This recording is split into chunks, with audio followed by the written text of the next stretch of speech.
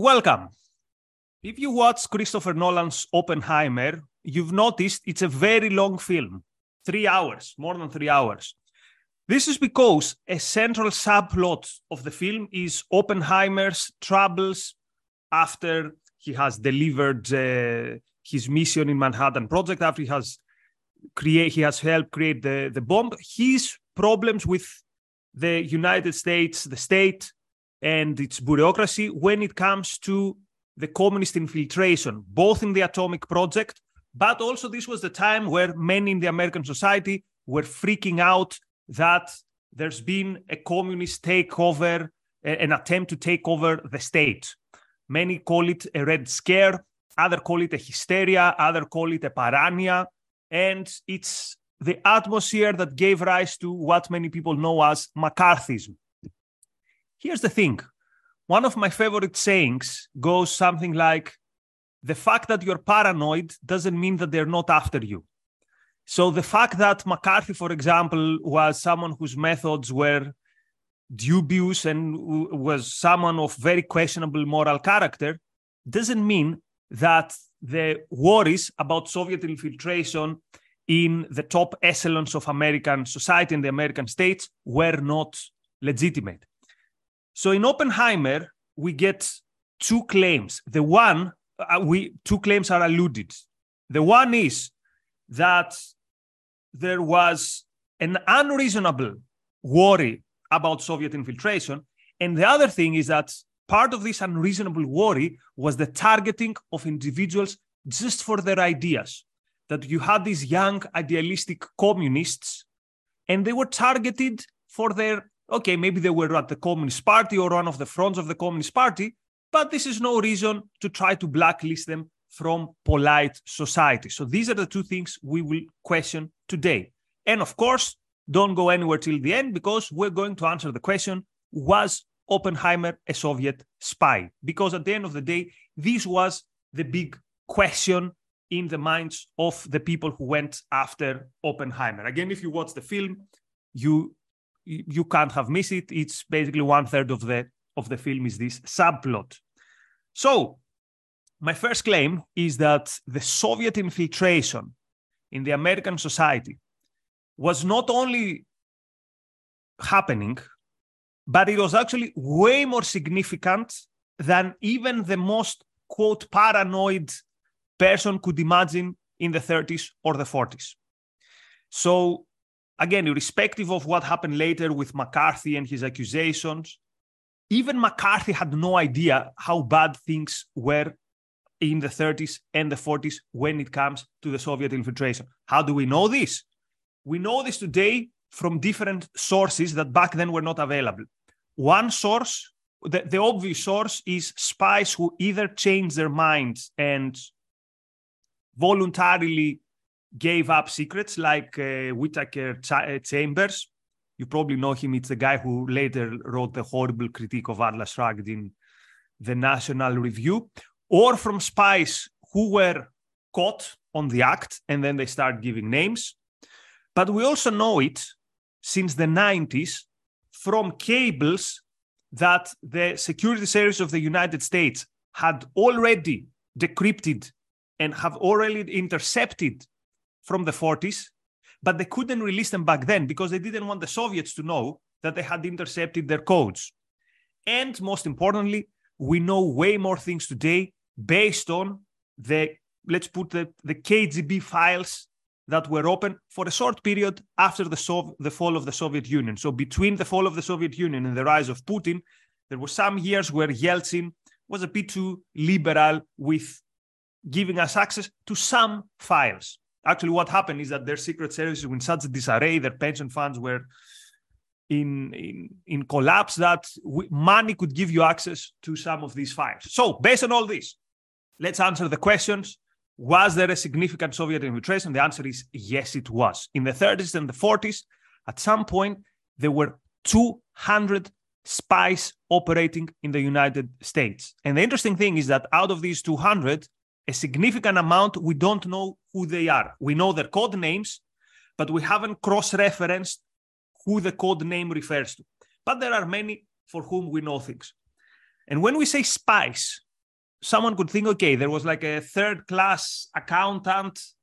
Okay, who cares? They didn't have access to anything important. But here I'm talking about spies in high places. We know, for example, that at least one congressman was an NKVD, that was the predecessor of KGB, spy. Now, this guy was not an ideologue. He just did it for money. He was a scum of the earth type of guy. But still, you had a member of Congress who was in the payroll of the KGB. I'm going to call it KGB because it's a name more familiar to you. Again, back then, it was not called KGB. We had top diplomats. Diplomats who were involved after the war in the construction of the post-war order. And there's very, very strong argument that a top diplomat like Albert Hiss was someone who was cooperating with Soviet Union because he thought that this would be good for the balance of power post-war. Like, see altruism at play, right? Like, why should only the Soviet Union be... why should only the United States be powerful? So actually, Hiss was not even a fervent communist. He just did it because he thought that it's better for the balance of the war. We have one of the top later architects of the IMF being someone who was collaborating with NKVD. Again, what's the reason? The reason was that he thought that the United States should not be so powerful. So again, we're not talking about someone who is a very conscious communist, but someone who sees Soviet Union sympathetically. And of course, here I'm talking about Harry Dexter White. And we have government officials. We have many engineers. So the number one profession that had the most spies were engineers. We'll see why. And also we had scientists, which will take us to the atomic bomb project. So how did they operate in the United States? KGB had some significant presence, but they also had help from feet on the ground, which were many members of the American Communist Party, the Communist Party of the United States, the people who in the film are portrayed as these young idealists. So what would usually happen is the Communist Party core activists, so this was a secret, so you had to be like deep in the Communist Party to do that. The Communist Party would spot someone, they would say, oh, this guy is in an important position, this guy is a friend. So they would go to the KGB agent and say, hey, here's a guy we can recruit. And me having spent years in the communist youth, this is more or less how today communist youth operates. Of course, not in terms of spies, but you spot someone, and that someone might not be a party member, but is someone who helps you, who gives you legitimacy, who might pass the party line on their particular field. Now, pre-World War II, the number one area where you would find most spies was in universities. And this was for two reasons. Number one, because Americans are so naive, they welcomed Soviet students with open arms, often through exchange programs and often through programs that were funded by very prestigious institutions, for example, the Rockefeller Institute. Again, what naivety, right? Like, hey, there's this country over there, their ideology wants to destroy us, but let's be open and welcome their people. So particularly in MIT, you had many Soviet spies. So universities was an easy area to penetrate, but also knowledge is easier to steal from a university because it's open. Quite often scientists discuss with each other, you don't have trademarks. So if you want to gain knowledge, you want to penetrate the universities. So the plan was, best case, these Soviet agents would follow a career that would allow them to do spying while being in the United States. Worst case, they get the knowledge and then they go back to the Soviet Union and they apply it. Or again, it's difficult for me to highlight how naive the United States were. You might have heard of a guy called Tupolev, or maybe you don't know Tupolev, you know the Tupolev airplanes. Well, the name is from a Soviet aviation expert, a guy called Tupolev, who in the 30s was touring the United States for months with a camera. He would go to factories to research centers, and the Americans, again, very naively would tell you, these are our plans. So this is how the Soviet Union created a very, very good military and non-military aviation with secrets that they got from the United States. But also, when it comes to their tanks technology, their military vehicles technology. So at some point, the Soviets went to the United States.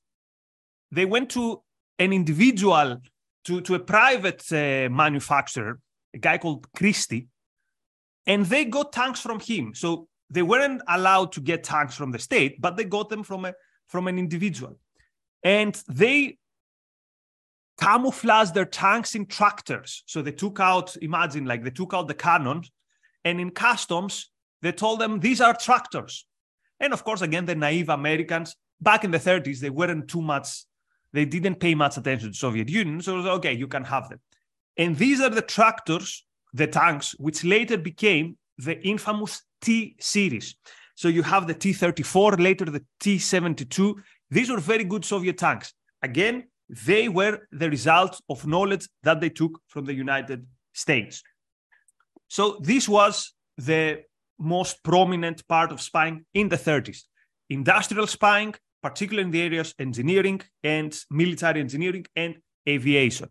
But I know most of you are here because you want to know about the atomic project, the Manhattan Project, and about Oppenheimer. But before we get to that, let me say that today's episode is sponsored by Quen Cordair Fine Art. Quen Cordair Fine Art has been making the world an even more beautiful place for 27 years. It specializes in romantic realist paintings and sculptures, and the gallery collection emphasizes themes which celebrate the moments of happiness, joy, and success possible to man on Earth. So acquire art that you will want to live with by visiting them online at cordair.com or go in their Napa, California and Jackson, Wyoming locations. They also have a new line of Ayn Rand portrait prints, and for every print that you purchase using the code ARCUK, Quen Cordair Fine Art will donate $25 to Ayn Rand Center UK. So, beautiful, life-celebrating art. What was not life-celebrating was Soviet spying in the atomic project. So, the Soviets were trying to get the secret of the nuclear bomb already before the Manhattan Project started. So they had their eyes on the German project, but they had a much better penetration in the British project. But till February 1944, they didn't have anything. So they knew that something was happening, but they didn't have actual information. And again, KGB, back then with a different name, they had a whole project throwing their best resources when it comes to getting the nuclear secret. And they named this project Enormous, Enormos, that was the Russian name. And then suddenly things started coming their way. So the first thing that came their way was through a guy which you might have heard of, a guy called Julius Rosenberg. He was the only civilian with his wife who was executed later in the United States for treason. Interestingly, I grew up in my room. There was a poster of many revolutionary heroes. One of them was Rosenberg. Back then in the 90s in Greece, the idea was Rosenberg was innocent. Okay, how innocent was he? Well, starting in 1944, he spots a guy called Ras McNutt, who was working as, he was an engineer involved with the Manhattan Project. But he was not in Los Alamos. Los Alamos is where the actual bomb was created, where Oppenheimer was. He was in a different project, he was in the Oak Ridge field. So he gave some information, but it was not like information from the belly of the beast. Soon, though, the Soviets would get information from the belly of the beast, from the project where Oppenheimer himself was. Was it from Oppenheimer? You'll see. The main piece of information came from a guy called Fuchs. Klaus Fuchs. He was a German physicist and communist. Fuchs started working in the UK in their atomic project, and he was such a devoted communist that once he realized what he was working on while in the UK, he found people from the underground communist mechanism of the German Communist Party. So he was a German, and there were exiled German communists in England. They were the lucky ones because most of the exiled German communists in Soviet Union were liquidated during the Stalinist purges. Anyway, that's a different discussion. Anyway, so he goes to a communist and says, hey, I'm working on something important. Hook me up with the Soviets. I have things to tell them. Again, this guy Fuchs was a devoted communist. So, but then Fuchs is transferred to the United States. So again, he's transferred to Los Alamos, and he reaches contract. He finds in his away when he's having a leave, he finds Soviets and he passes them many secrets.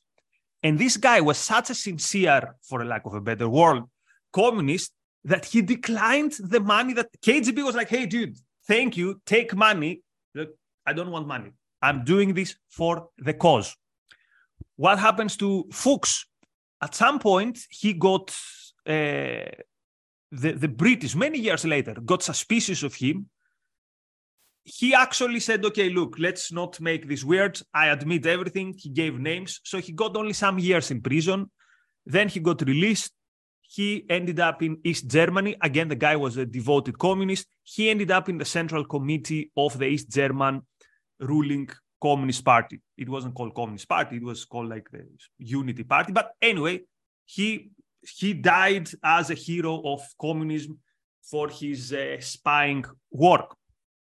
The most interesting case in Los Alamos, although Fuchs was the most, so Fuchs was working on the infusion of the bomb, but the most interesting case in Los Alamos was a different guy, a guy called Theodore Hall. Theodore Hall was a child wonder. We're talking about the guy, you know, like Mike Ross from Suits. We're talking about this type of brain, which is very, very rare. The guy at 18 years old, he graduated Harvard. Not he was admitted to Harvard. He graduated Harvard at 18. Then he's transferred in Los Alamos. And again, this guy is such a communist that in his first leave, he goes to New York and he goes basically around saying, hey, do you know any Soviet spy? I have things to tell them. He finds like local communists. He literally, I think he goes to the Soviet embassy and is like, hey guys, I have things to tell you. And like Soviets like, who's this guy? Anyway, he managed to find a link with the Soviets through another local communist, not Rosenberg, but someone else who was doing this a lot, hooking up people of influence with the KGB, and he told them many things. There was a third person in Los Alamos, a guy called David Greenglass. He was a mechanist, not such an important figure. Again, recruited by Rosenberg. So the Soviets had 3 people in Los Alamos who we know for sure were spies. What did they contribute? Together with the other people who worked in the Manhattan Project in different sites. They contribute information that was of such a big volume. Think about 9 copies of Atlas Shrugged, the one on top of the other. We are talking about this amount of technical information. Did the Soviets use that information? You bet they did. Soviets basically had the cheat sheet for their nuclear bomb. So the Soviets managed to get their nuclear bomb. They did their first nuclear test 29th of August, 1949, which was a huge shock for the United States because no one expected they would do it so quickly. And the secret was, of course, they had the cheat sheet. Would Soviet Union build the nuclear bomb irrespective of the information they got from their spies? Probably yes, but much later, or a bit later, or some years later, and at a significant higher cost. Soviet Union had good scientists, but not good scientists enough to do what the Manhattan Project did. So there would be some delay. And most importantly, they did it at a relatively low cost because, again, they knew everything how to do it from the secrets they stole. So Soviet Union was in disarray after the Second World War. The whole country was destroyed. So they saved a lot of money. So these idealists in the movie, these young people who were persecuted for their ideas, these people abetted the most murderous regime of the 20th century to get not only the nuclear bomb, but also to get a good army. Would, for example, Stalin support the invasion of South Korea by North Korea if he didn't have the atomic bomb? Who knows, but maybe not. Or without the diplomatic blunders of American diplomacy, would China fall in the hands of communists? Who knows?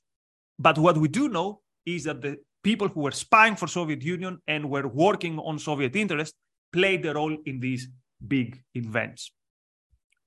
And now the important question is, okay, the Soviets had spies, but what about Oppenheimer? Was Oppenheimer himself a Soviet spy? I will give you the answer in a second. First, let me say a big thank you to Free Trade, to Jonathan, and to Catherine. And let me once more recognize the contribution of Quen Corder Fine Art. Quen Corder Fine Art has been making the world an even more beautiful place for 27 years. Romantic realist painting and sculptures celebrating the moments of happiness and joy which is available to man. Go to corder.com or visit their actual gallery in Napa, California and Jackson, Wyoming. Also, they have the new Ayn Rand portraits, and if you buy them and you put the code ARCUK, Quen Corder Fine Art will donate $25 to Ayn Rand Center UK. So a huge thank you to Quen Corder Fine Art. So what about Oppenheimer? Was Oppenheimer a communist? Let's begin with this. At some point in his life, the answer is probably yes. Before 1942, 1943, Oppenheimer was involved with many communist fronts. What is a communist front? Communist front is, again, I know this from my communist year. The communists create, let's say, a student union or an engineers union or an artist union, and it's called something which doesn't include the name communist. But everyone knows it's an organization by the Communist Party. So Oppenheimer was member of such groups. There's very strong evidence that his brother was a communist, that women he associated with were communists, and there's no question he had very, very strong communist sympathies. Some people claim he was a secret member of the Communist Party. We don't know this, but what we do know is that he was almost at some point anything but a member. So the communists considered him one of us. However, Oppenheimer seems to have a change of heart the more he gets into the moment he gets into the Manhattan Project. So who knows what it was? Maybe the Hitler-Stalin Pact in 1939. So as time goes on, Oppenheimer is a bit colder towards his communist sympathies. He actually tells people he worked with, hey, leave aside the communist stuff. And when he enters the Manhattan Project, of course, they know his former communist sympathies. They vet him, and he actually gives names. He says, this and this and this and this person, don't put them on. They're a liability. They're hardline communists. Forget them.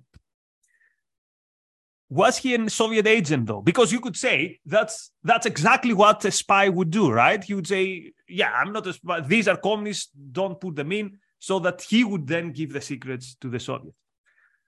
Oppenheimer was not a Soviet spy. Oppenheimer was not a Soviet spy. How do we know that? Because we know that the Soviet secret services tried to get to him. We know that they tried not once, they tried many times to get to him, and we know they failed. So, say whatever you want about Oppenheimer, his moral compass maybe was a bit broken, maybe he shouldn't have the opinions he had about the nuclear bomb, that he thought it was unnecessary later, or he wasn't sure what he did, or he thought that the United States shouldn't have the monopoly on the nuclear bomb. We could say he was wrong, whatever. one thing is for sure. Oppenheimer was not a Soviet agent. And people who tell you, we know for sure Oppenheimer was a party member and no, the one thing we know for sure is that he was not a Soviet agent. How do we know? Because in the declassified KGB files, we can find information by people who say, I tried to get to Oppenheimer. We didn't manage to get this guy. What a pity. We thought this guy would be welcome because of his ideas. Turns out he's not. Anyway, that's all I wanted to say today. So what's the sum up very, very quickly?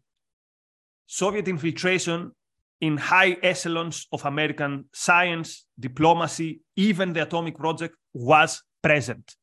And actually, it was worse than what people thought back then. So let's say for the atomic spies, today we know more names than they knew back then, based on the declassified files. So the infiltration was important. The infiltration was significant. It created results. It boosted Soviet technology, military engineering. It accelerated the access of the Soviet Union to the atomic bomb. And the people who have participated in it, to put it mildly, reserve every moral scorn. We could even say they have blood in their hands. And we can say things about Oppenheimer himself and what were his politics and his ideas. But one thing we know, Oppenheimer was not a Soviet spy. So many thanks to Free Trade, to Jonathan, and to Catherine for your contributions. I really appreciate it. A huge thank you to Quen Cordair Fine Art for sponsoring this episode. Looks like whenever I have a solo, Quen Cordair Fine Art is the sponsor. And someone wrote on Twitter how good it is that they enjoy the episodes, but also they know that this episode is sponsored by people they appreciate, like the Cordairs. So many thanks. Upcoming shows, 6 p.m. UK time, of course, the reality show. Should we have citizenship tests for voting? I think this is an idea that Vivek, what's his surname, the presidential candidate, threw on the table.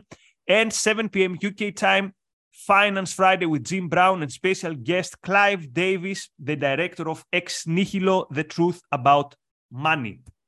So more stuff about interesting historical, communist, whatever things are troubling you next week. If you have any idea about any episode you want me to make, get in touch with Razi, see what we can do, how you can sponsor it. What's my feelings about Edward Teller?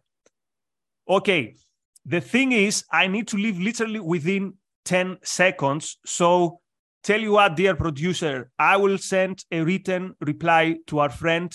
Thank you very much, Frank, for your super chat. There's no time. Dear producer, drop me a Slack. I will send my 5 lines in 2 hours from now, because duty calls me. I have to be in an ARU class. Thank you, everyone. Bye-bye.